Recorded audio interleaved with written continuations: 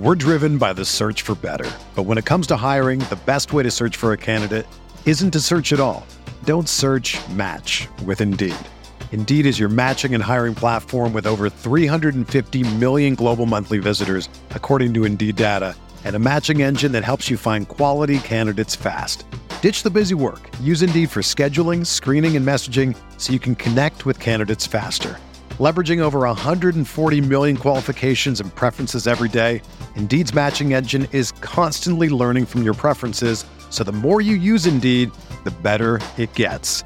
Join more than 3.5 million businesses worldwide that use Indeed to hire great talent fast. And listeners of this show will get a $75 sponsored job credit to get your jobs more visibility at Indeed.com/Blue Wire.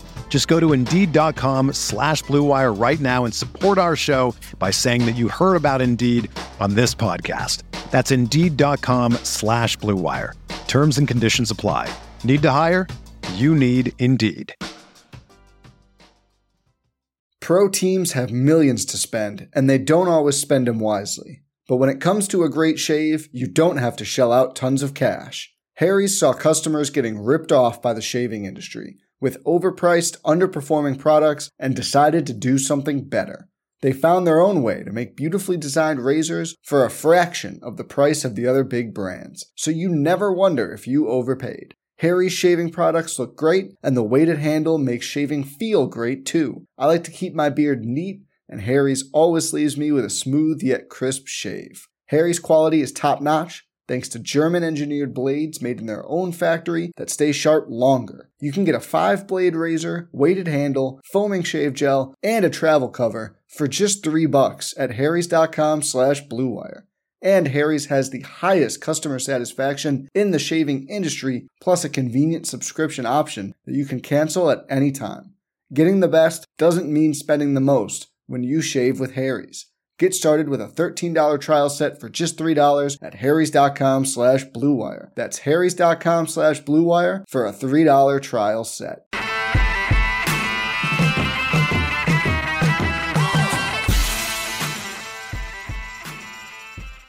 Good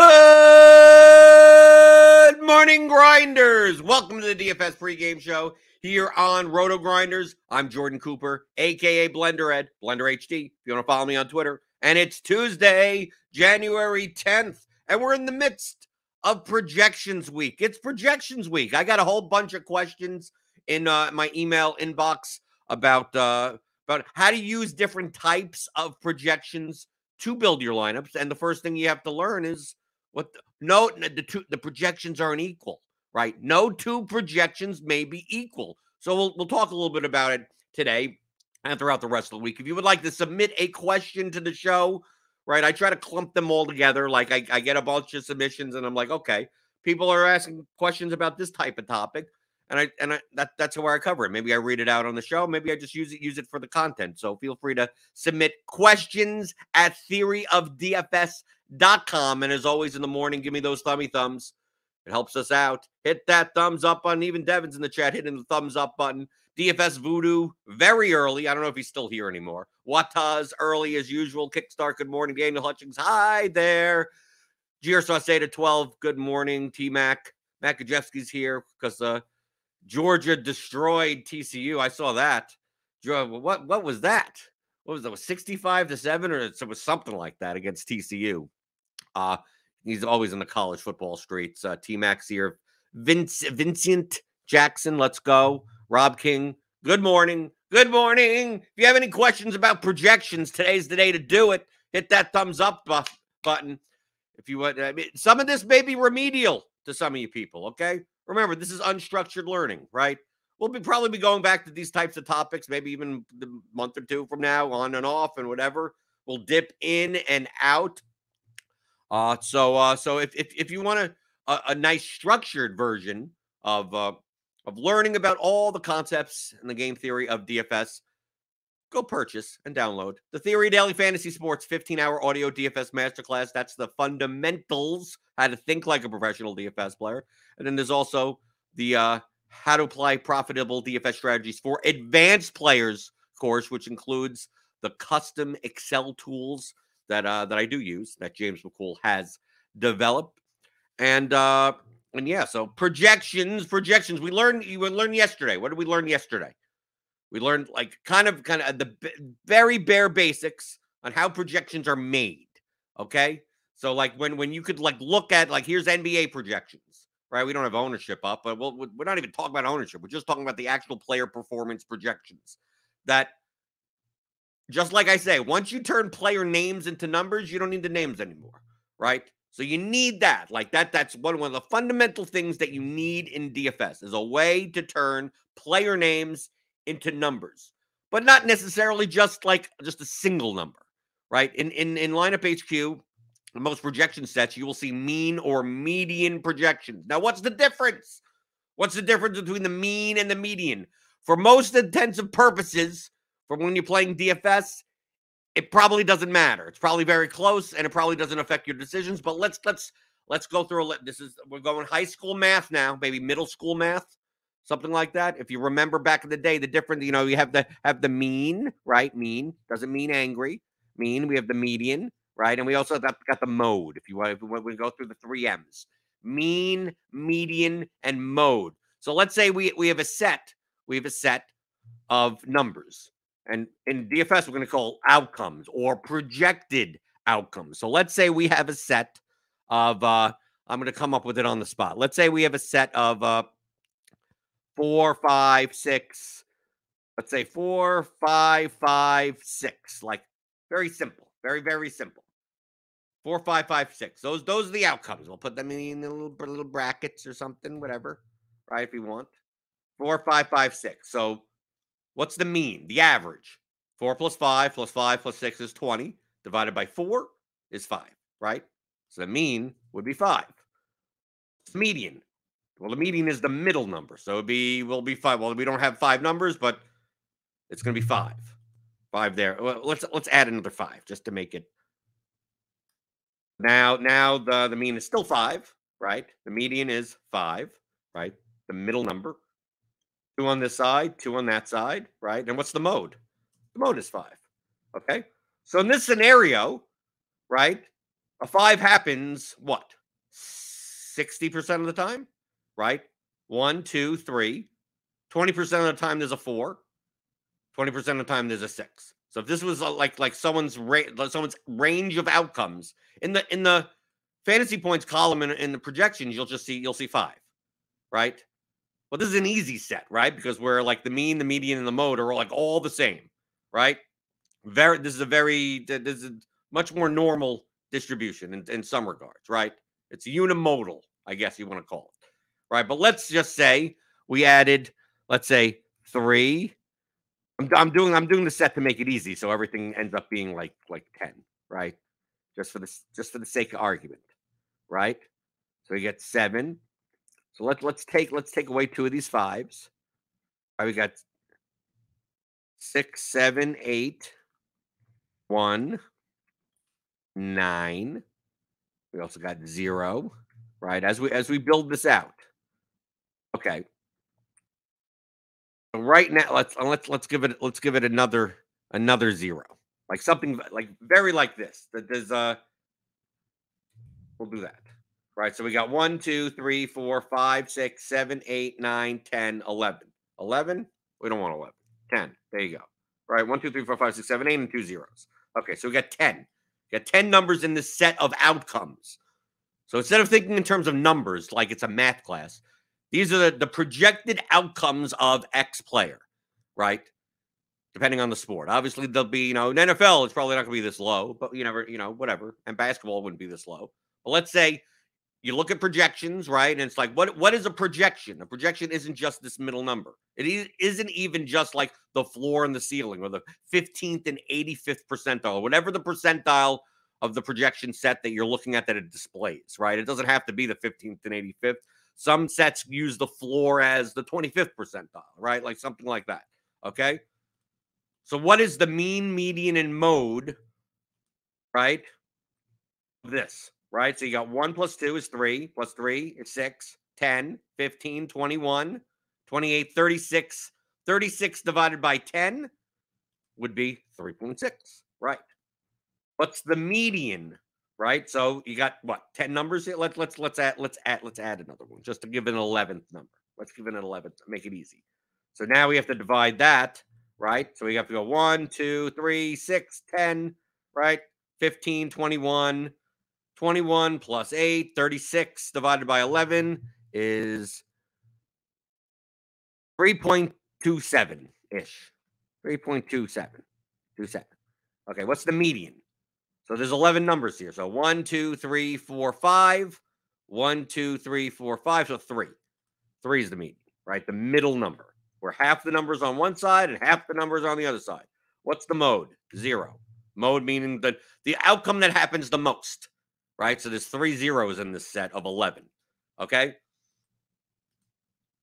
So you see here that the mean and the median are actually slightly different, right?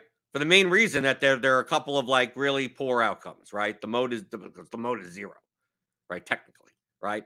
So if you would have said what is the most common outcome, right? Let's use terminology like in the most technical sense. Someone asked me, said, Jordan, you got this player, you got this range of outcomes. What's the most common outcome? I would say 0. And they say, how is that possible? Like 8 out of 11 times they score points. It's like, but the most common outcome is 0 because there's 3 zeros in there. Like that would technically be correct. Now the average outcome is 3.27, but the median is 3. Why is the median lower than the mean? It's because there are a lot more lower outcomes on the low side. If we did this, let's say the opposite way, okay? Let's say we did this the opposite. We took out the 3 zeros on the bottom and we gave it, like, instead of 0, we gave it 3 10s, right? So now let's do the math again, okay? So 1 plus 2, 3, 6, 10, 15, 15, 21, 28, 36, 46, 56, 66. 66 divided by 11 is 6, right? What's the median? 1, 2, 3, 4, 5 is 7, right? Or 6. Yeah, 5 numbers on each side. So the median is also 6. What's the mode? 10. What's the most common outcome? It's actually 10. But I mean, it's only going to happen, what, 3 out of 11 times? What, 20, 27, 28% of the time? Something like that. Okay? Now, the median are very close right here. But you see here that there are actually more outcomes where the player scores like more than the mean, more than the median, because there's 310 results here. So like as the outcomes shift, where there are outweighed outcomes towards one side, it's quite possible that the mean could be lower than the median. And on the other side, it's quite possible that the median is lower than the mean. Okay, they're very small differences. It will matter in certain sports, and certain types of players. But just to understand, this is like a little bit technical conversation, just because we're reviewing here. There is a difference between mean and median, right? Because let's use the extreme example, okay? Because I'm using a kind of a little bit more of a normalish type of example. Let's use this example. Let's say it's 0, 0, 0, 5, 0, 5. Let's have 4 outcomes on this side. Okay? Here's 4 outcomes on this side, right? 4 10s, 4 zeros, and a 5. So that's divided by 9. Okay? So now we're going to add this all up, right? 10, 20, 30, 40 divided by 5, and with a 5, 45 divided by 9 is what? 5. What's the median? Well, the middle number is 5. Okay. What's the mode? Actually, 0 and 10. Okay. Here's the mean is 5, the median 5. What is the most common outcome here? It's not 5. 5 will only happen 10% of the time. 90% of the time, you're going to get a 0 or a 10. So if you're viewing, compared to our last example, if a player had this type of outcome set versus an outcome set like this, like imagine they had the outcome set like 1, 3, 5, 7, 9, something like this, right? This outcome set looks more, I mean, we'll talk about it like a normal distribution, right? Because you have 20% of the time he gets a 1, 20% of the time he gets a 3, 20% of the time he gets a 5, 20% of the time he gets a 7, 20% of the time he gets a 9, right? On average, it's still, right, 5, right? On average, the median is still 5. But you see these outcomes like in the middle of that. But in this set, with 0, 0, 0, 5, 10, 10, 10, 10, like 5 doesn't happen that often. So the difference, like if we just add to this, let's say we add 2 and 8, right? Make things even. We add 4 and 6, right? Let's say we add 0 and 10 also, right? So this second player, like if you were, if this second player, like we take out the mode, right? Both of these players, player 1 and player 2, both have a mean of 5 and a median of 5. But I hope you could see that there's a dramatic difference between what you should expect out of the player. I hope you could see it, because they're two different types of distributions. There are a lot of zeros in this guy and a lot of 10s, but not that many 5s. 1, like in the middle, doesn't happen that often. This one, 0, 1, 2, 3, 4, 5, 6, 7, 8, 9, 10, same mean, same median. If you looked at the fantasy points column and it showed here are the mean projections or the median projections, they both say 5. Yet both players, like if you have the expectation of like player 1 scoring 6 points, it doesn't happen. Like it's not even in his set. 6, 7, 8, 9, those don't happen. 1, 2, 3, 4 don't happen. Now, obviously, if we're dealing with a full range, I mean, there wouldn't just be 10 outcomes here. There'd be hundreds, thousands if you're running Monte Carlos, 10,000s, 100,000s. Obviously, I'm using smaller sets just to show the example, but scale this out. So if you played a player and it's like, oh, okay, let's say if you're optimizing, right? Let's move to a slightly more advanced topic. It's like if you're like it's like, oh, I'm looking for a fit. Like, what's the 50th percentile? Let's talk about what a percentile is. We talked about mean and median. I have to be a little bit more remedial. Sorry if I'm boring people if they don't already know this, but it always helps. That's what I said. That sometimes, some days, maybe it's stuff that's like, wow, I already know this. It's like, okay, well, how about the people that don't? How about the people that need a refresher? So what was I talking about? Okay, so percentiles. Like, there are what? How many numbers here? 1, 2, 3, 4, 5, 6, 7, 8. Now there's 9. 1, 2, 3, 4, 5, 6, 7. Or maybe I should keep it to 9 also, right? Or 10. Let's give it another 5, right? So they're both 10. 1,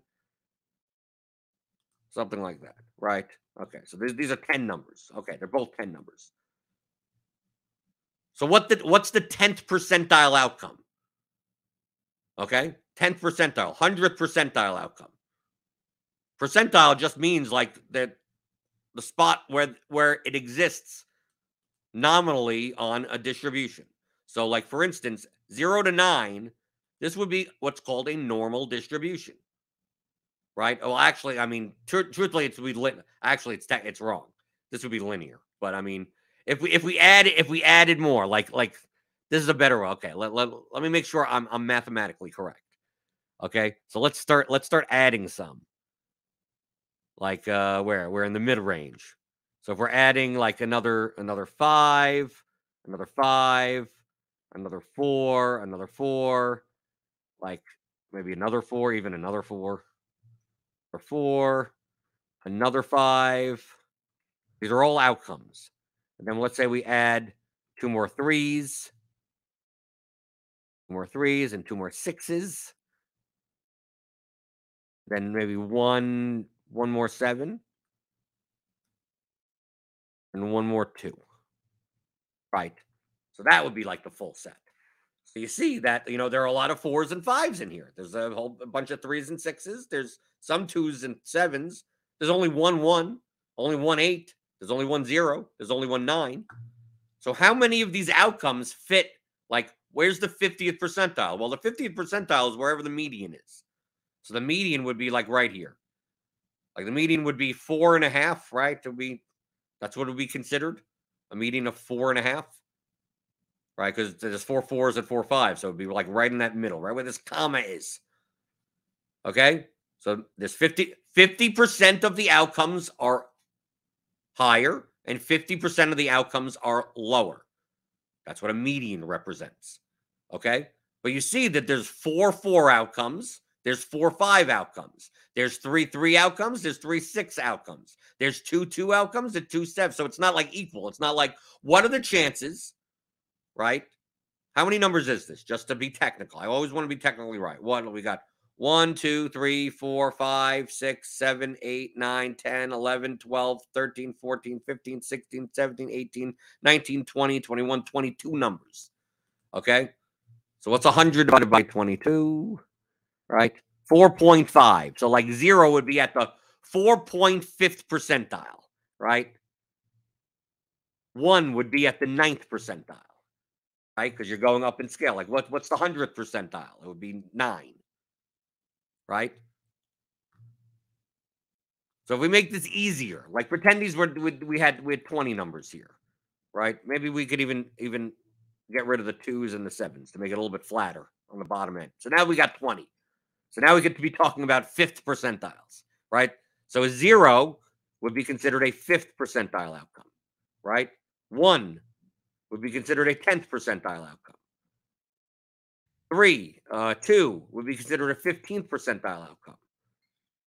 3 would be a 20th to, right? 20th to 20 to 30th percentile outcome, right? Because you have 3 3s there.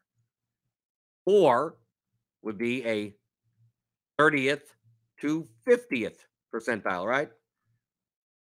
35th to 50th percentile outcome, like something like that. 5 would be a 50th to 70th percentile outcome, right? I'm getting this right. It's close. 6 would be a 70th, 7 to 75th to 85. 8th would be a 90th percentile outcome. So we still got the 7. So that would be 85th, 90, whatever. There you go. So that's represented by how many outcomes there are at each percentile by a distribution curve.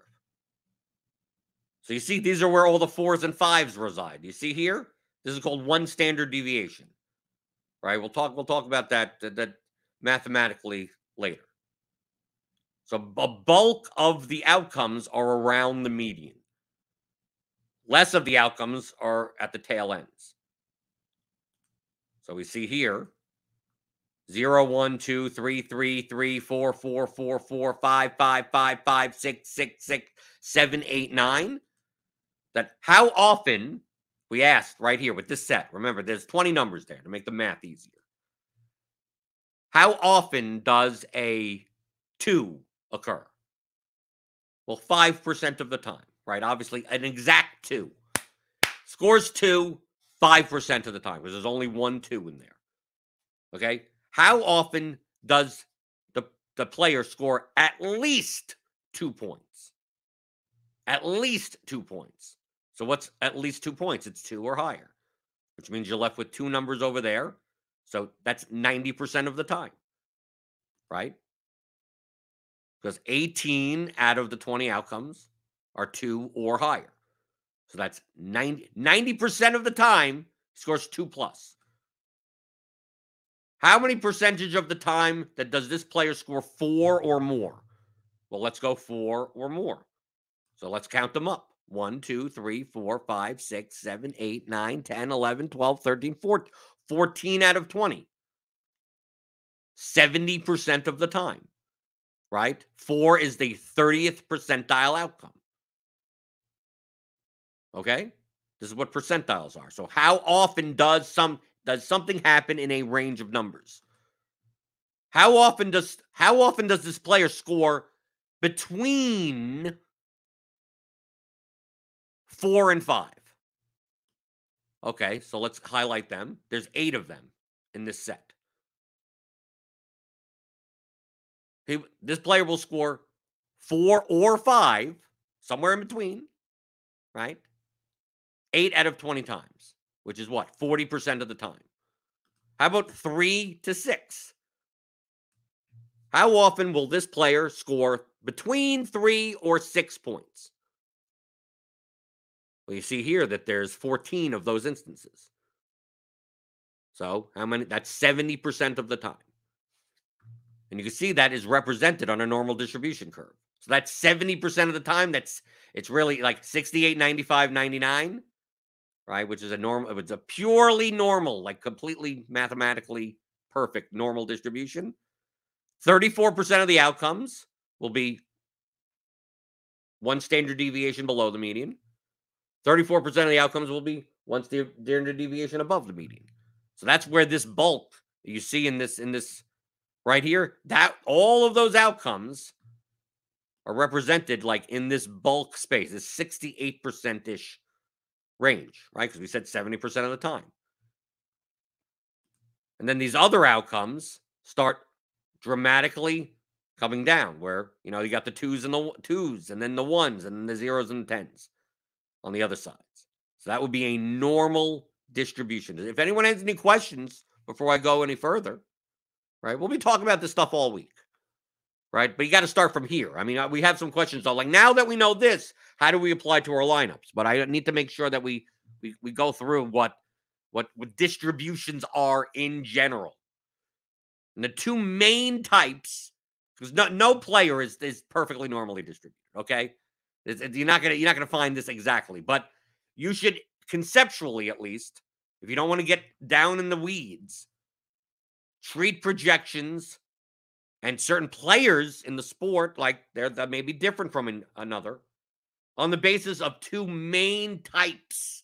If I wanted to lump them together, a more normal distribution or a more bimodal or multimodal distribution. Like, so you can conceptually think about it in your head. You're not going to be sitting here you're not going to be running the math. You remember, my goal is to teach you like blunt methodologies so you don't have to like start crunching and building stuff in Python and running sims and stuff that you don't need a computer programming degree, that you don't need a PhD in mathematics. This is like high school level math. If you have high school level math, like you could do great in DFS, right? You don't need. Yeah, if you want to get to the even bigger level and you want to start, playing 50K a slate and taking on the big boys and everything, yeah, you may have to go a little extra mile. But how can we use blunt methodologies that are more precise than 90% of the field, right, to have a positive ROI in DFS? But it gets down to basics. Understanding that understanding just what the numbers mean. So you don't just go in and go, oh, that number means a lot of people, oh, that's the prediction. Oh, they're going to score 55 today. Like that's not what this means, right? And once you understand what it means, then you could, okay, how do I better build lineups based on, well, this player is, this sport is more bimodal. This position category is more bimodal. This sport is more normal. This positional category is more normal. The standard deviation of these types of players are higher. The standard deviation of these types of players are lower. And then compare it to what the field is going to do. And now you have the ability to determine, at least bluntly, are you increasing or decreasing the variance of your lineup? Which is what increasing is what helps you more in GPPs, and decreasing is what helps you more in cash games in general, over a full scope of a line.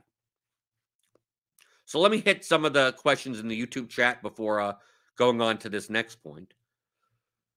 Let's see. DFS Voodoo says, are we better off to use aggregate projection instead of using one set of projections? I get this question a lot. The question you should be asking first, okay, in your head. First in your head is, whatever projection set you're looking at, is it way more accurate than what you can do yourself? Okay, that's always the first, because you don't need to have the best projections ever. You just have better than the field, right? The field of people that don't use, but they come up with numbers off the top of their head. They don't even convert player names into numbers. That's the first question to ask. Is it better? Like, I would say, yeah, obviously, go sign up for RotoGrinders. We have all these projections for all the sports, right? We have a great team. Full-time people that do this, okay? This isn't just a fly-by-night operation. We're part of Better Collective. It's a publicly traded company. We have full-time people that do this, okay? So sign up, click on the link in the description, get a combo premium package, right? You get $10 off your first month. You get to join me in my Blenders Game Theory channel in the RotoGrinders Discord. I'm running another coaching, Zoom coaching we do 2 or 3 times a month. I think I'm doing that on Friday. I think Friday, maybe. I think on Friday. I think I got it scheduled then. So join me there. You get all this. And you're like, well, how does your projections compare to insert competitor site projections? They're both good, right? They both have a high level of accuracy. Maybe for basketball, we go, this guy's gonna, we project this guy to play 26 minutes. Another side has him at 25 minutes, right? Another side has him at 27 minutes, right? Now, if I told you that there's no information here and you have to figure out the Pistons rotation, maybe you end up with putting him at 23 minutes, or maybe you end up pulling your hair out because you're going to have to do minutes projections for 1, 2, 3, 4, for all the teams on the slate every single day. And then properly gauge like usage and convert this all into median fantasy points and floor fantasy points and ceiling. You're going to have to do all that. The question comes in, is the money on your time worth doing that? And the skill level. At least to me, like I can do this and I choose not to. You know why? Because I'd much rather, I was a RotoGrinders subscriber before I was a host here. I was just I was just like you people, right? I was watching these shows and learning from other people. Okay? I paid for a combo premium, and that's how I played DFS. Okay? So it's like I'm eating my own dog food. I use these numbers, the NBA projections when I play NBA, I use these numbers. But I also like, as a professional player, if you want to, in quotes, I guess, anyone could say they're a professional player. But, obviously I've profited 7 years in a row in DFS. So yeah, I guess, and it's a good amount of money, good form of income. Like I'm gonna see all the projections. I want to see projections from other sites because I know other people use them. They could be awful. They're not, but I mean they could be awful, and I want to know like what the discrepancies are. Oh, this other site has Hamidou Diallo for 30 points, which means obviously if you give him 30 minutes or whatever, 30 minutes, he's going to project much better. So maybe I should expect his ownership maybe to be a little bit higher because maybe some people are using that projection set, and the teams are like 4 minutes here and 2 minutes there, and maybe that makes a difference. Now, if you're not sure, I trust our NBA team. I trust our team in general. Golf projections, NFL projections, everything. They're still insanely better than what you can do. Dude, a lot of top players that used to do their own projections don't even do them anymore.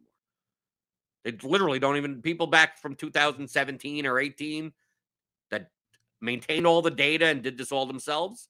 A lot of them, you check their lineups. I mean, I could tell because, I look through and I'll go, okay, I could see how you came up to those lineups because you're basically using like an aggregate of like a couple of different sites and putting them together, right? That's another thing that you could do. If you're like, I'm not sure, some people have this slightly higher than this or whatever, maybe I'll aggregate, I'll average out, or you don't even have to average out. You could weight certain projections. Like we even have a way to do that in Lineup HQ.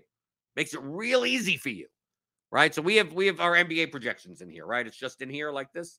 You could upload any projection set you want, your own even, and replace them. But you could also, like, once you load in projections, you could create a weight for ownership, a weight for fantasy points, right? So let's say you have three, there's three other projection sets, and you're going to load them into lineup HQ. You load them in. Now you could aggregate, and just put all 25s, right? 25%, 25%, 25%, 25%. But maybe you're like, no, I trust Andy, I trust Noto, I trust SBK, Bob Reeves. I trust those guys, right? So I'm going to weigh our projections here at RotoGrinders 50%. Then the other three, 15, 15, 20, whatever, 20, 20, 10, and just to kind of smooth it out. Maybe, if we have an outlier like viewpoint on minutes or something like, you could do that. And you could do the same thing for ownership, right? You could say, I'm going to download other people's ownership projections and just wait it out from there. You could do that also. In lineup HQ, you just load them in, right? Set your weights, call that projection set, my aggregate projections or whatever, and save it, right? And you could weight it any way you want.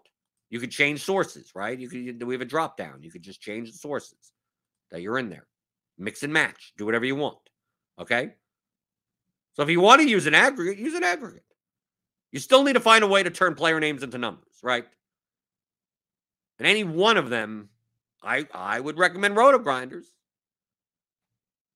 Would be more accurate than what you can do.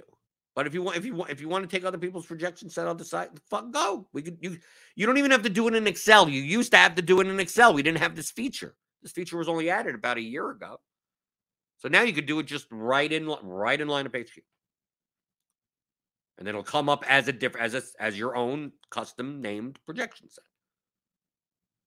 And then you could use that if you want. Okay, let's see. We'll talk more about aggregating and stuff like that. That's a little bit past the scope of this remedial class. Some people, it may not be a remedial class.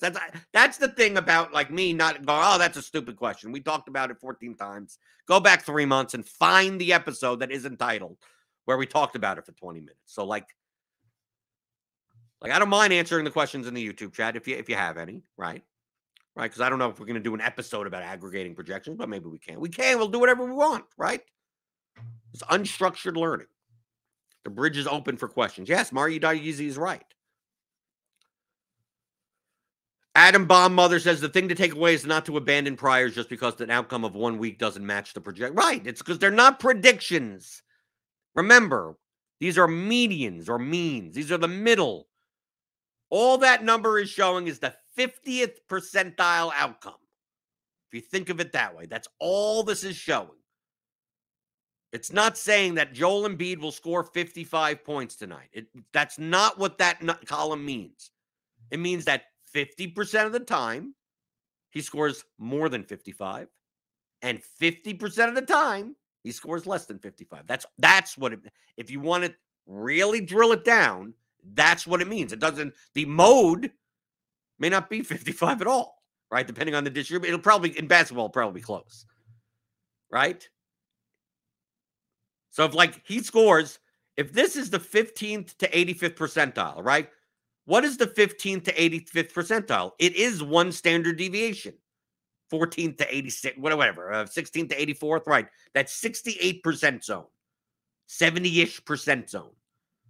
So when you see the floor and the ceiling in our projections, and for the most part, most projections, it's close enough. We don't we don't have to get into semantics. That certain projection sets, like they're coming up with percentiles. It's just a matter of what they show in the column that's labeled floor or ceiling. But it's the same general concept.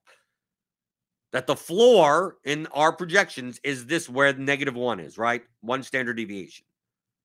The ceiling is +1 standard deviation. So that's the floor and the ceiling. So like we go back to our example with the 0, 1, 1, 3, 3, 3. Like basically, this is the floor, this is the ceiling. So you're seeing our mean is 4.5, right? Our floor is 3, our ceiling is 6. But look how many outlets. There's still like 40% of the time, because there's 6 other numbers here out of 20, right? 6 other numbers. So what? 30% of the time, not 40, 30% of the time, it's 0, 1, 2, or 7, 8, 9 in a normal distribution. 30% of the time, one out of 3 times, it's not even going to be within the floor and the ceiling. Okay? So try to grasp around that like 30% isn't like nothing. Oh, that rarely ever happens. No, it happened 30% of the time on the bad end and on the good end. 70% of the time, it'll be between the floor and the ceiling. Now, you go, oh, 70% of the time, great. Well, take a look at some of these projections. Look at Joel Embiid, 40 to 72. When we take a look at this number set here with the 0 to 9, it's like, wow, there's a lot of 3s and 4s and 5s and 6s. It's like, look at the difference between 3 and 6. It seemed like here, it's just, oh, it's only a difference of 3 points. It's like here in NBA projections, that's a difference between 40 and 72 points.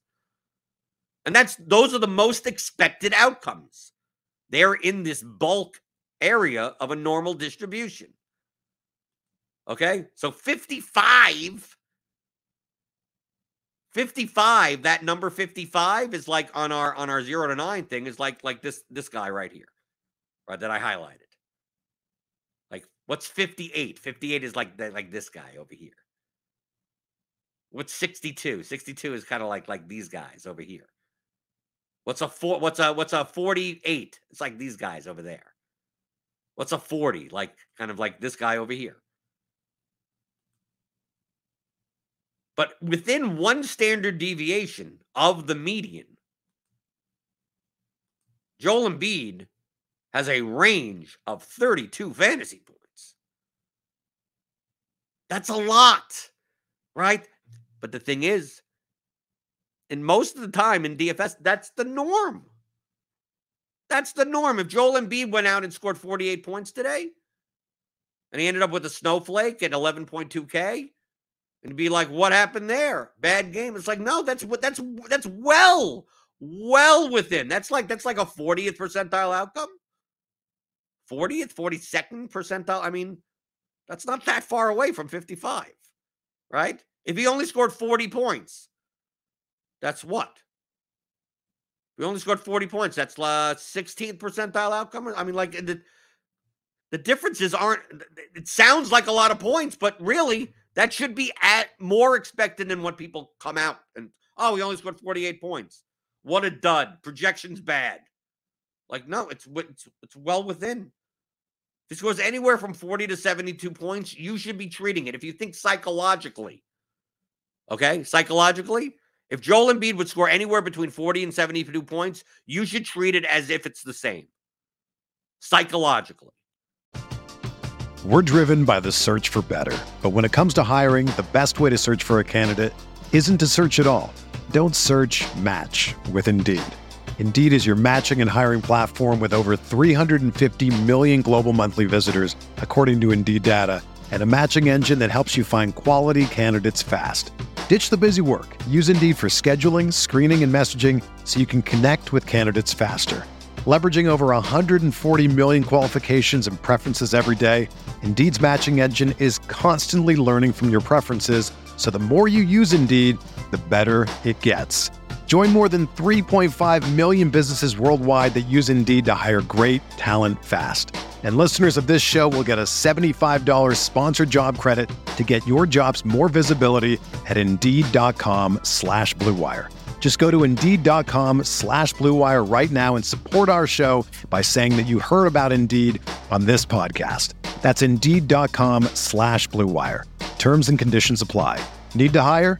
You need Indeed.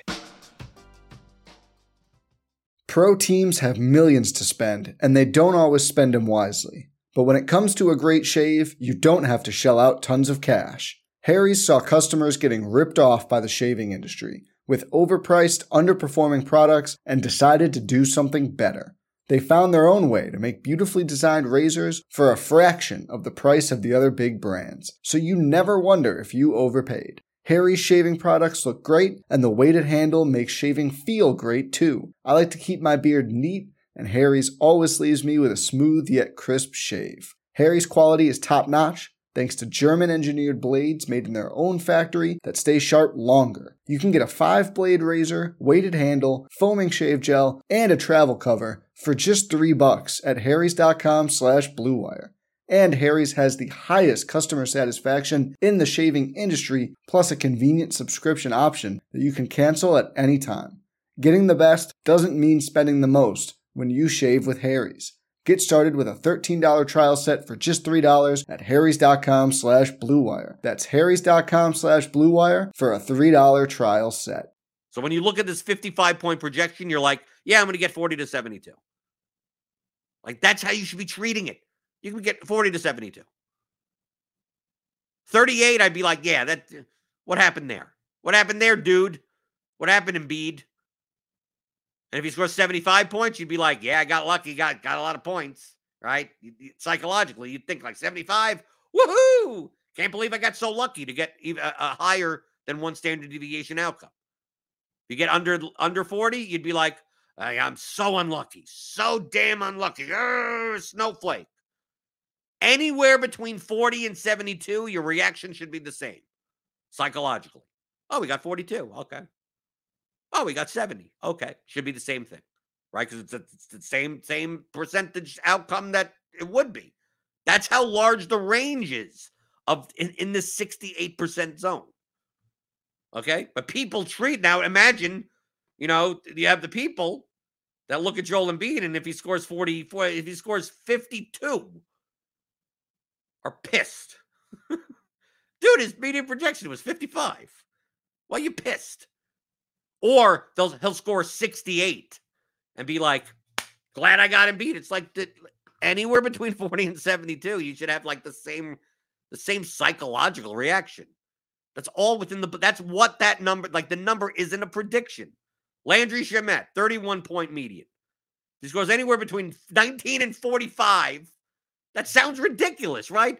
If he scores 21 or 22, normally your reaction is, wow, that sucks. His projection was like 10 points higher. What's going on? But if he scored 41, you'd be like, spot on, let's go. Like it's the same exact thing. It's 10 points higher, 10 points lower than the median, and it's still within one standard deviation. Your reaction, those are those two outcomes happen the same amount of times. Right? Yeah, one, it's like, oh, yeah, love the projection. Oh, the other one, oh, hate the projection. It's the same thing. It's the same thing. So if he scores anywhere between 19 and 45, you should be thinking in terms of that's expected. It sounds dramatic. Oh, that's a 26-point difference. Yes! Welcome to DFS. Welcome to variance. Welcome to math. That's what these projections are.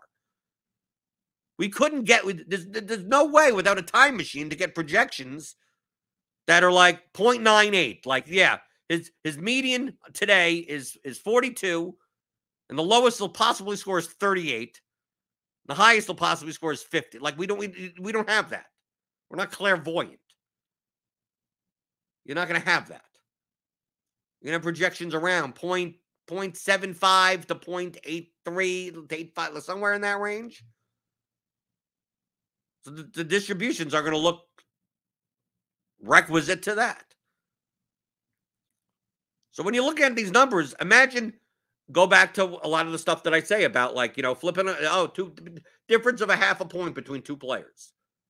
And you're spending 4 hours. Like, there's a half a point projection difference. What do I do? What do I do? Do I use this as a tiebreaker? Do I use home field advantage as a tiebreaker? Do I use if he's wearing red shoes as a tiebreaker, or if it's on Wednesday when it's raining in Cleveland as a tiebreaker? Once I explain what the projection actually looks like, where you're like, do I play Nurkic or Bridges? Right, in this example, right, without looking at the ceiling, probably play Bridges. One guy 34.26, one guy 33.88. Let's say you're 1v1 and ownership is the same, and oh my God, I'm racking my brain, right? I'm spending an hour, I'm going through Basketball Reference, right? I'm checking his Instagram. Is he in a good mood? You're doing stuff like that. Dude, the expected ranges of these players is like Dude, that's 1 point right in the middle. Like, that, like, probably doesn't matter. Probably doesn't matter at all, right? Maybe slightly. Very slightly, and you only realize that over like 700 lifetimes, right? You'd have to live to be 70 billion, 11 billion years old in order to fraction, you get a cent from it or something. I mean, obviously I'm exaggerating. So when the distribution of outcomes is so like that range between one standard deviation below and one standard deviation above is that wide, which it is in pretty much everywhere in all sports to some extent. Why are you sweating half a point in projection? Right? Now, you don't want to take it to the extreme. It's like, why are you sweating 74 points in projection? Yeah, at that point, it probably matters. Probably you don't want to do that. But why are you sweating half a points even? I mean, like, why are you sweating that? Once you understand what a projection is. Now we have other types of projections. Now, we're talking about the normal projection. Then we have what's called a bimodal. And I used this specific one that I pulled from Google Images on purpose. So a bimodal distribution is not unimodal. Unimodal is just like, well, one hump, one bump, one curve. Bimodal is when there's two of them. Now, it's not going to be perfect. None of the players have perfect of either of these. Where a lot of the outcomes are on two sides, and the middle doesn't have many outcomes. So that's very similar to this first guy here. 0, 0, 0, 0, 5, 5, 10, 10, 10, 10. So let's expand this out. What do we got here? 4, 4. We got 10 numbers. So let's add 10 more numbers. Okay? Let's take away 2 zeros. Take away 2 10s. Oh, we're going to add 2 10s. Let's make this guy 0, 5, 5, 5, 10, 10, 10. 30. Let's put. I just want to, so I could highlight the point better. 0, 5, 5, 5, 5, 10, 10, 10, 10. What we got there? 1, 2. What is that? 9. Then we got 15. And then we got, let's see. Let's just bump it up to 45, 50, 50, 50, 50, 55, 55, 55, 55, and 100. Maybe something like that. Maybe 60. Right? So take a look at this guy's outcomes. Maybe I can make the font smaller or whatever. So what would the median be? Right? Or mean? Or what would the middle be here? Well, if we add up all these numbers and divide, it's going to be somewhere between 15 and 45. It's probably going to be, the mean is going to be like 30. Right? Because we have all these outcomes or 45 divided by 15, right? I mean, what 45 minus 15 is, it'll be 30. The mean and the median will be 30, I believe. May not be exact. It depends on how many numbers I put in. Right? There you go. Are there any outcomes that are 30 in this set? No, there aren't. 30 never happens, like in this set. It never happens. Right? There aren't many. Like let's even say let's put one of them in. Right? Let's put one just to make it so that it does happen once. Right?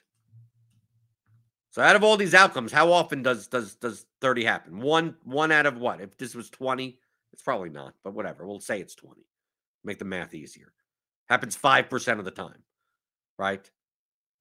95% of the time, it's significantly under 30 or significantly over 30, right? So you take a look at these outcomes. They're typically bulked around where in a normal distribution, it's bulked in the middle.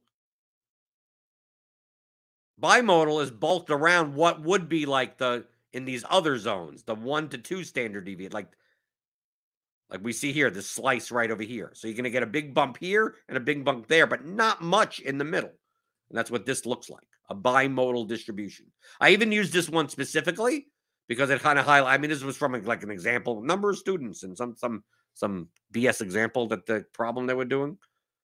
But you see here, a bulk of the numbers, because they're highlighted in red, are at the 25th, 20th to 30th percentile outcomes, and a lot at the 70th to 80th percentile outcomes, but not much in the middle.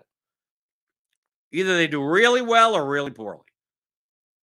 And a lot of times, depending on the curve, maybe it's close. Maybe as often as they do really well, they also often do as really bad.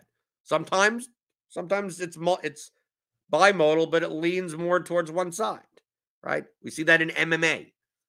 In MMA, a guy that's like a minus 600 favorite or something like that, or like may have a bimodal distribution where this second hump is way higher than the first hump. There are a lot of outcomes that are in MMA are 90, 100, 110. But there's still plenty that are like 10, right? When they get knocked out. There aren't as many, but aren't going to be many that are like 45. A low scoring decision loss. Like you're not going to see many of those in the middle. But in the fantasy projection column that you'll see in projections, like here on RotoGrinders, like you're just going to see the middle number. You're just going to see 30. You're going to see 30 and go, oh yeah, what's the difference between this guy's 30 and this guy's 30? I mean, if we made the numbers that. Much different.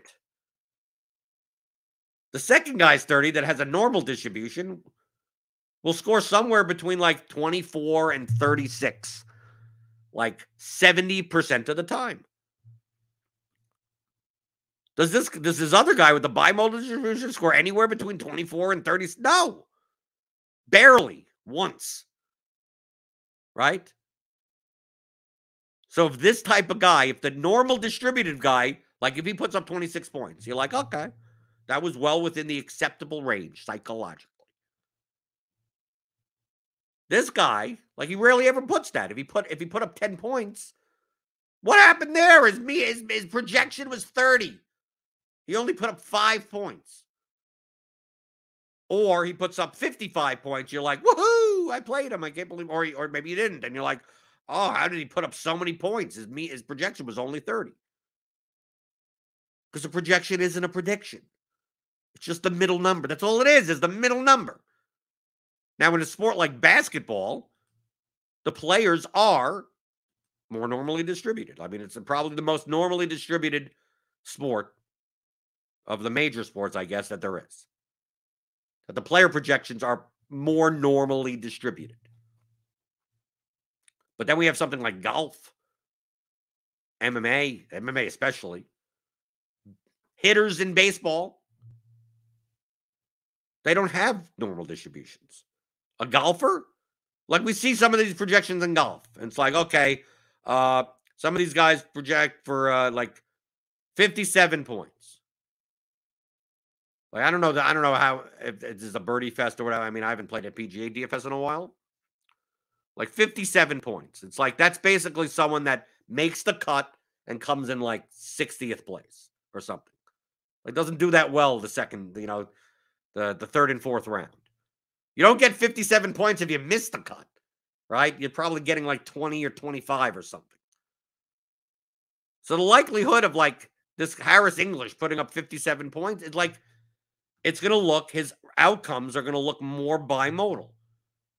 Here are all the outcomes on the top end when he makes the cut. Here are all the outcomes on the bottom end when he misses the cut. So yeah, you'll see a lot of 18s and 22s and 24s and 12s and 32s.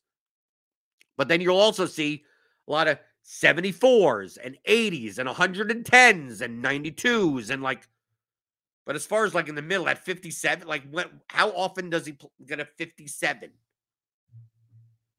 Not often. They're bimodal. So if you're going to treat golf as like, oh, do I play Siwoo Kim or Gesundheit? Bezudenhout? What? Gesundheit. Yeah, God bless you. between these two guys. And it's like, it's 1 point difference in projection. Oh, racking my brain. 1 point difference. Let me go look at the past course history. Let me go. I need to make concessions and tiebreakers. Do I play Siwoo Kim or Gesundheit? I'm just calling him Gesundheit. Probably it's 1 point in median projection in a sport that is bimodal. What does the median projection matter that much? It doesn't, right? The median, there aren't many outcomes. Look at there aren't many outcomes there. So why are you judging 1 point in this range? If anything, judge 1 point in the ceiling range. There are more of those outcomes, right? Why are you judging based on a small amount of times that in the middle? If you're looking for floor, weigh the floor. How many, who has slightly higher, obviously in golf, if you're playing GPP, you don't want a guy that misses the cut anyway. So most of the time, you don't even care about that. You just care about when he does make the cut, how many points can he put up? That matters more. And you could even use a proxy, like win odds, right? Use some betting lines, which is very similar to what I do in MMA. MMA, a fighter will have a 62-point median projection. I'll go, this guy never scores 62 points. He's going to score like 22, or he's going to score 100. He's going to score 98. It's going to be one of those two. And you look, and yes, it's bimodal. Yet there are other fighters that may score 9, that may be more normal. Typically, they don't get many knockouts, and they go to decision a lot, and they don't grapple a lot, right? So you get a lot of losing scores of 42 and winning scores of 70. Okay. Still a little bit bimodal, but not, it's a little bit not as, the humps aren't as big. They're a little bit, softer humps. They're flatter. Or you get the fights with the very high inside the distance lines, and then it gets very narrow. It's like you get a lot of ones that are like 3. They score like 3 points. Or they score 117, right? Like the fight's over in like a minute and a half. Like that type of thing. The same thing exists for like golf. Golf because of the cut. Baseball hitters. What makes, and we'll end on this. If you weren't necessarily sure on if a certain type of player, a type of sport, a type of position, a type of something leads itself to being more normal or more bimodal, what would be the number one variable when it comes to that? If you just went into football, for instance, or just let's use baseball because it's the easiest example. You go, okay, what are pitchers? What are hitters? Right? What makes pitchers from a projection standpoint more normal, and what makes hitters more bimodal? What would be the number one factor in going, why does a player's outcomes end up in a normal distribution, and why does a player's outcomes end up in a bimodal distribution? I'll give you a moment if you want to answer in the chat. Going through the chat, let's see. Wata says, I wonder if there are any awesome DFS courses that explain this in even greater detail. Everyone should buy that if so. Yeah. He's obviously talking about the Theory of Daily Fantasy Sports, theoryofdfs.com. Right? This is essentially, you'll be able, if you wanted to go through all the DFS pregame shows, you will learn everything that's in both courses. You will. You don't have to buy it, but if you want 21 hours of audio and Excel tools that have it all, you go through it on your time frame and your structure, anything you want. And you can also use it as a reference guide. It's like, okay, I'm going to go back to this section, listen to that. But eventually, throughout the course of 2023, if someone wanted to go back, right? I said, a week and a half ago. It's like, there's no more stupid questions anymore. We're just going through unstructured learning. We'll return to topics. We'll skip around. There's no curriculum. It's really guided by you, the audience. We'll revisit stuff. We'll dive deeper into stuff. We may have some more advanced conversations, maybe some more beginner conversations. If you started from January 1st, 2023 and watched all the shows, like if you want to just binge these hour-plus episodes, 5 days a week on average, obviously there's some breaks, that you feel free to save your money. That's fine. Or you do it anyway and you buy it just to say thank you to me. You'll be able to get all this. But people may not have the time, may not be immersed enough to take in like, oh, I'm gonna watch 300 hours of content. Some people are. I'm the type of person that I would do that, but some people aren't. So I need to be able to. They dip in, dip out, and then we also have titles. I'm assuming we're going to call this normal and bimodal distributions, or projection distributions. Yeah, that may be better. Projection distributions. It's a remedial class, kind of. We explain this in the course. But I asked the question before we get out of here. Hit that thumbs up button. What's the main variable on determining whether a player type, a sport, will be lead to more normal outcomes, more normal distributions, or more bimodal distributions on a given day? Right? Because we play daily fantasy sports. The number one variable is number of events, number of opportunities. Okay? So let's take basketball. Basketball, there are tons of events, right? Tons of baskets scored, right? Guy dribbles, hits there, rebounds a point. There's going to be a lot of series of events. And most of the events, almost all the events in NBA, don't count for that many points. Right? There's no 17-point shot in basketball, right? There's 30 seconds left in a game that is not going to go to overtime. And you're sitting there with a player with 18 fantasy points. He ain't scoring 40 fantasy points in like 30 seconds. Like, that ain't happening. Right? It's an iterative scoring. There's a lot of little events. And when the sample size, if you know in math, as the sample size increases, right, the accuracy or the variance of that sample goes down. So in a large sample size sport where there are a lot of events, especially when the events are only iterative, they don't score that many points each, the projection will be more normal.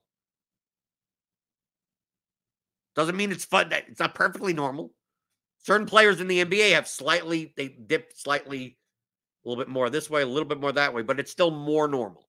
If you were to qualify their distribution in comparison to just either more normal or more bimodal, it would be more normal. Now, inside of that, maybe there's Carmelo Anthony has a little bit more humpy, right? A little bit more, but still normally distributed. Like 3-point shooters, guys that rely on like Klay Thompson.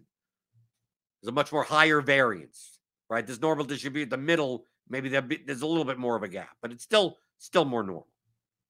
So that's basketball. Let's take a look at baseball. Baseball pitchers.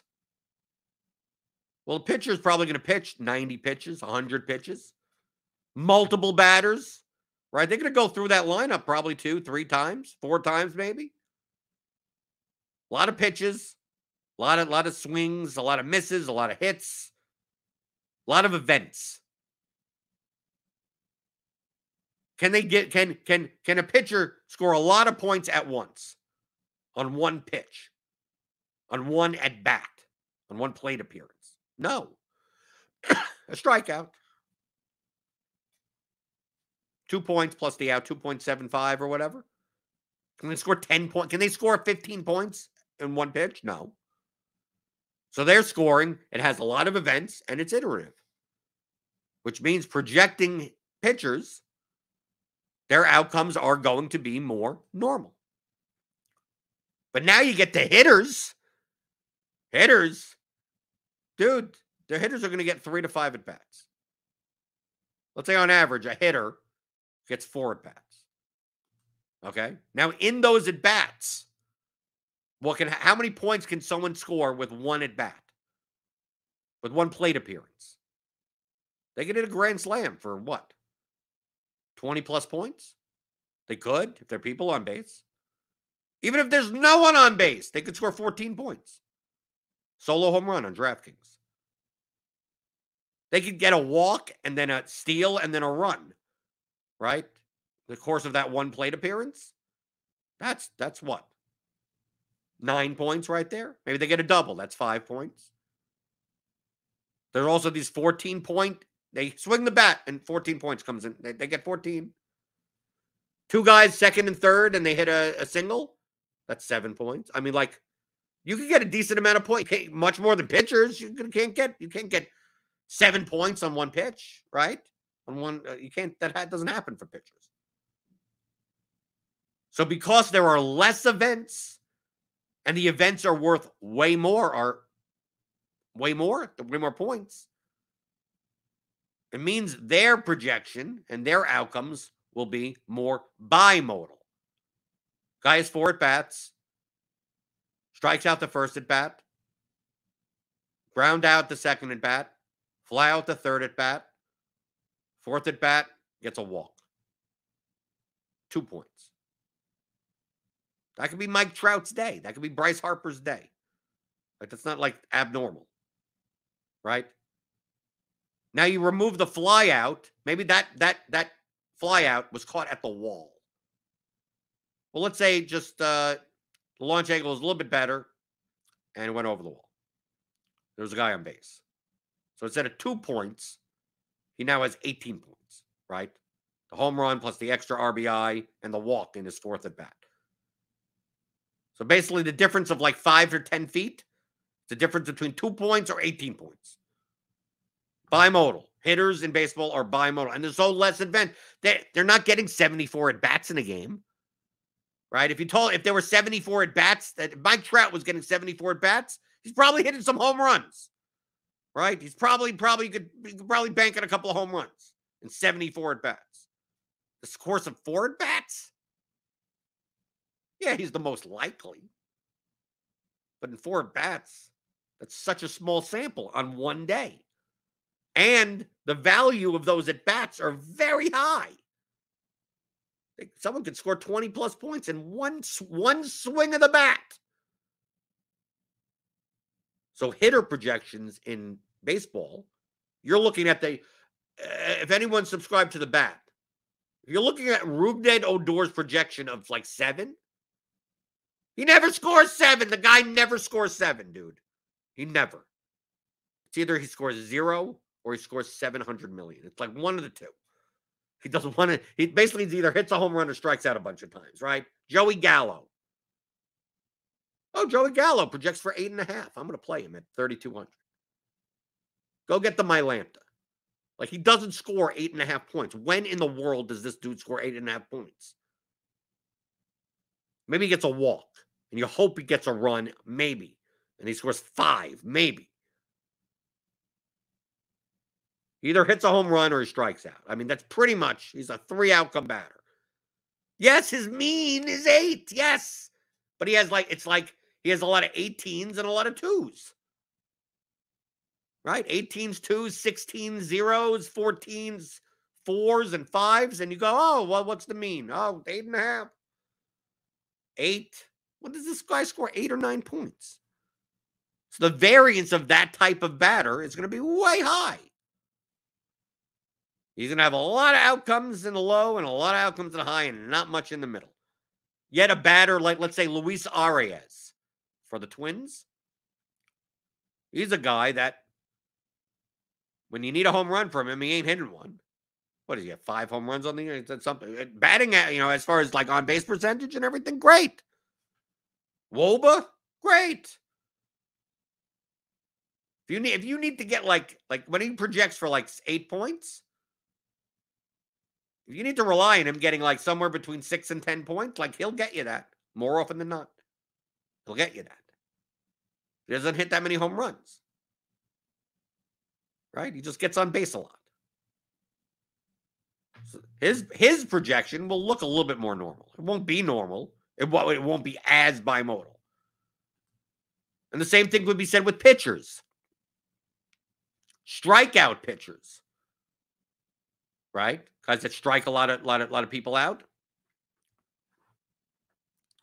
Their projection.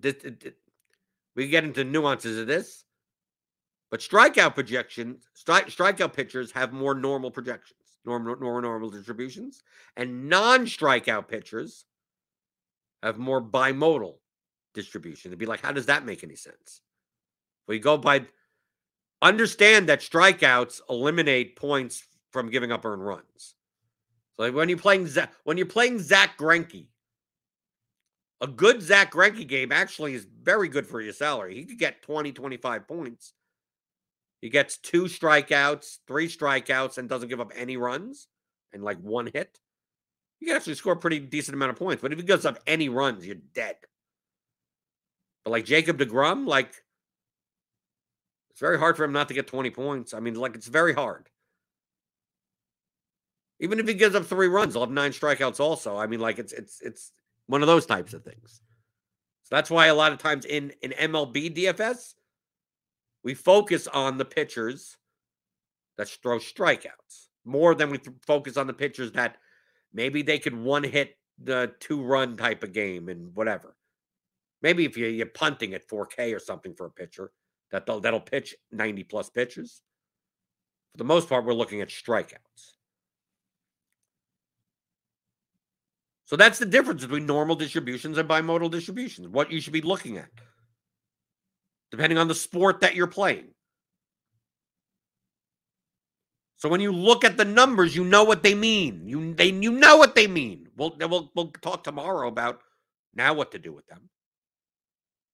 But I need to get you in the psychological state of knowing what they mean. So you don't go on tilt later. You don't, these projections are bad. These projections are good.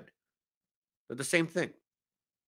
To get you in the mindset that, when a NFL, I go to our NFL projections. Christian McCaffrey, right? I don't even know if they're updated or whatever. These may be the algo ones.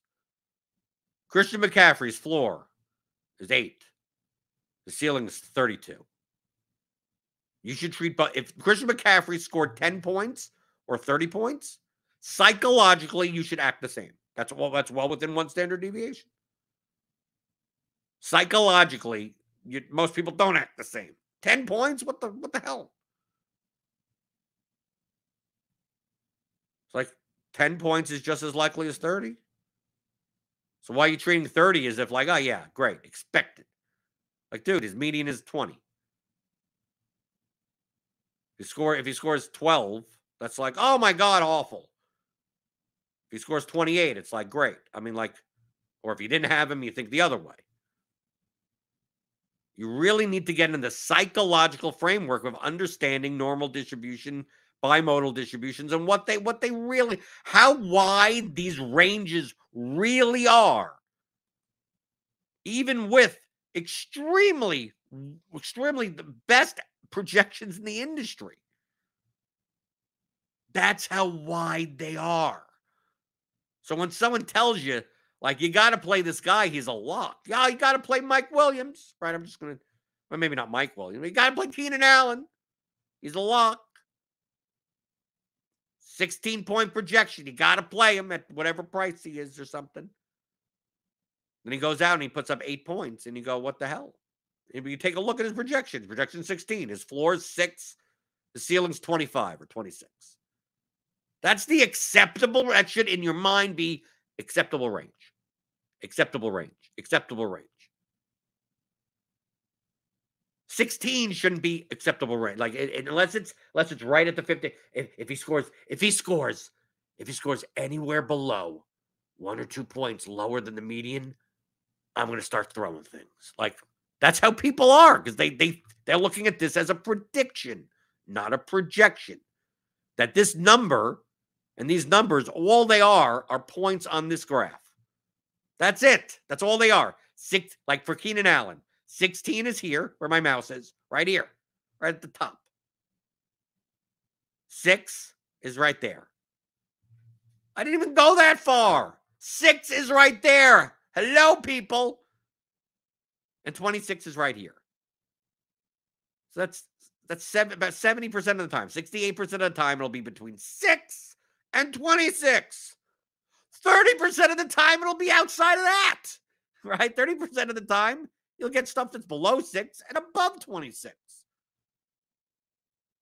I know you probably think it's like, wow, look at these wide. I mean, why even bother looking at projections? That like this seems so wide that like why even bother looking at projections at all?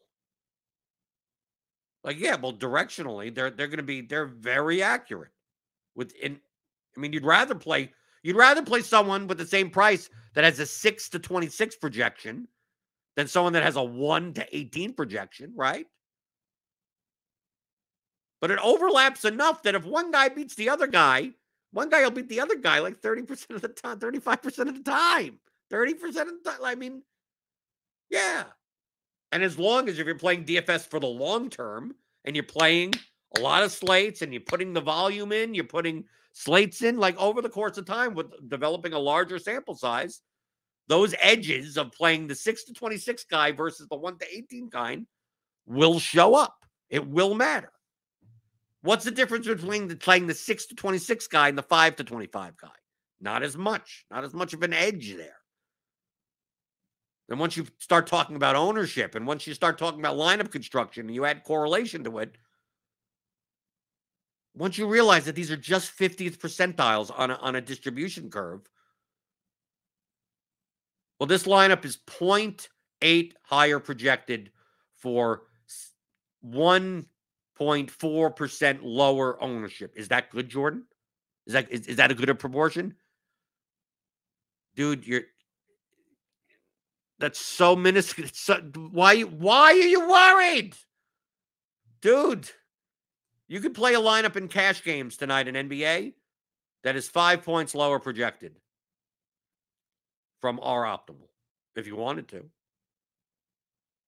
Now, over the long run, probably should play lineup that is less. But I mean, once you take into account what the one standard deviation outcomes are, you even go like 5 points may not even matter. Like, dude, that's a margin of error. That's like 1 minute here and 1 minute there on one player. And then like 1 3-pointer from one of the 6 other players accounts for those 5 points. That's it. That's it. 1 minute from 2 players and an extra 3-pointer from another. That accounts for a 5-point difference in projection. I'm only saying this to really stress the fact that we are going to be working with these numbers. Because we're going to be working with, we want the best numbers possible, arrange them in the best ways. But once we start getting to GPP conversations, come back to this episode. Come back and think about the psychological factor of what really these range of outcomes are. What really is a median projection in a projection set, in an optimizer, in lineup HQ or whatever. And that that there are people out there, tons of people out there that are even using projections that are going, I got to play Yusuf Nurkic over Killian Hayes in my utility spot because one guy projects for 1.21 higher. Never mind the fact that Killian Hayes has a slightly higher ceiling, slightly higher, very slight in our projections.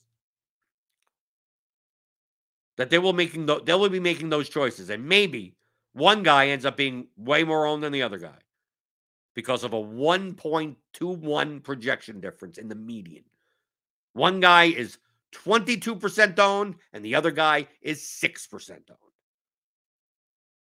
And you go, well, yeah, I don't mind giving up that many projections for that, like 1.21. It's like, no, it's really just in the scope of lineup, which is like, why should those two guys not be closer owned? Because people are treating 1 point. They're treating one rebound, right? A rebound in DK is 1.25 points, right? So you're telling me in the scope of an entire lineup of 8 players,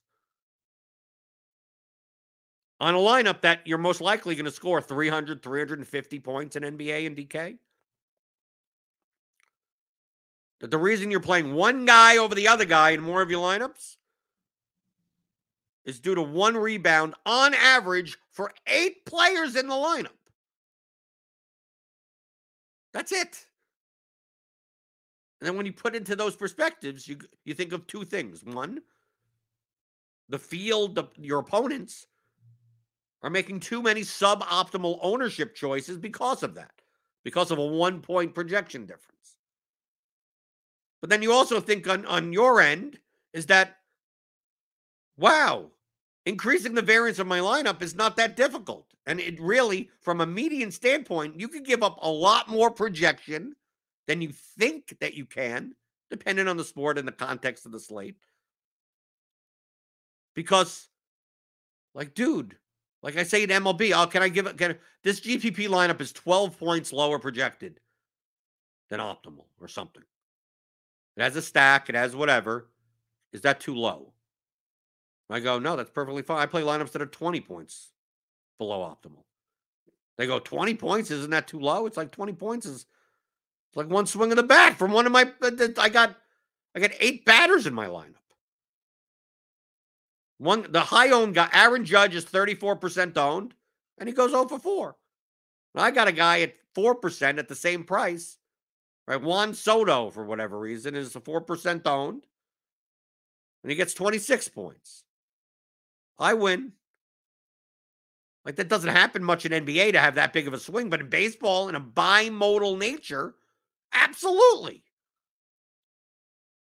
I can't believe you're giving up 20 points in projection. It's like, why not?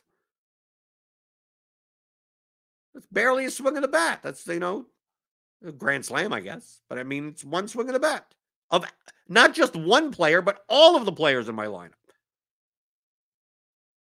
So you could afford to drop in projection, median-wise, in more bimodal sports and bimodal players, but not so much in normal distribution.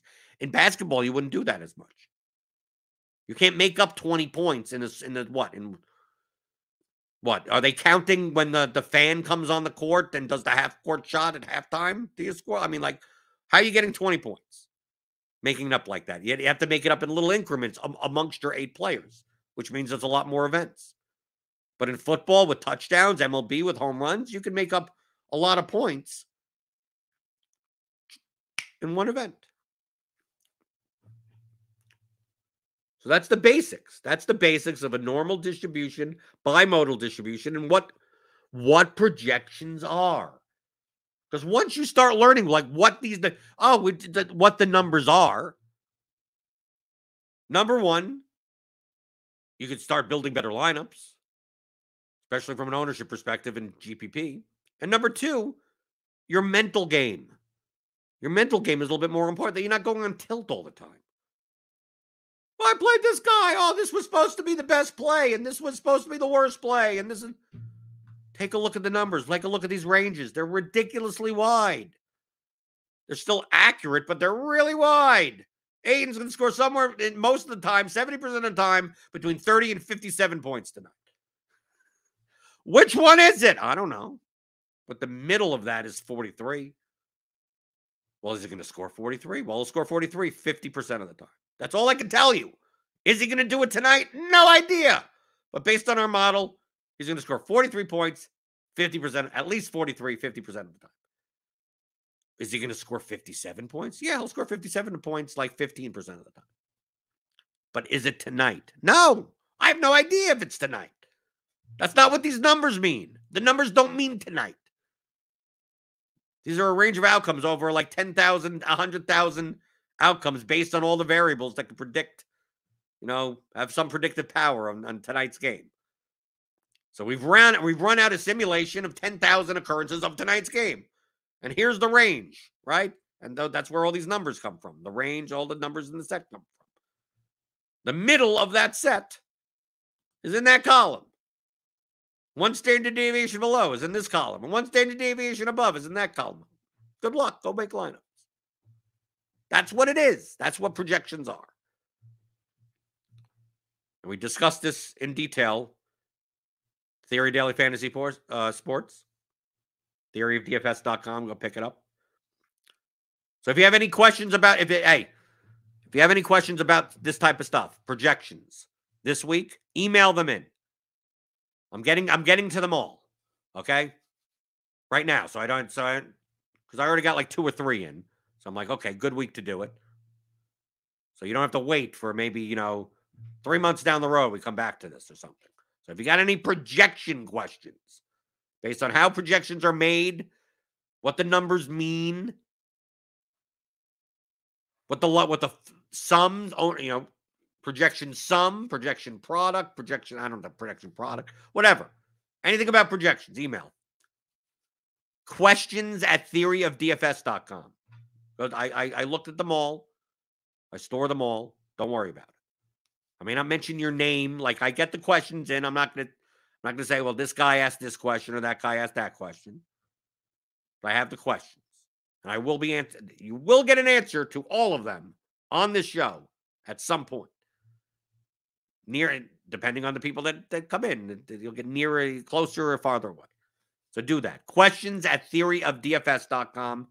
Hit that thumbs up button. Got an NBA slate tonight. We got Grinders Live. We got Crunch Time. We got the PGA stuff. We got MMA stuff is coming back. They changed the main event.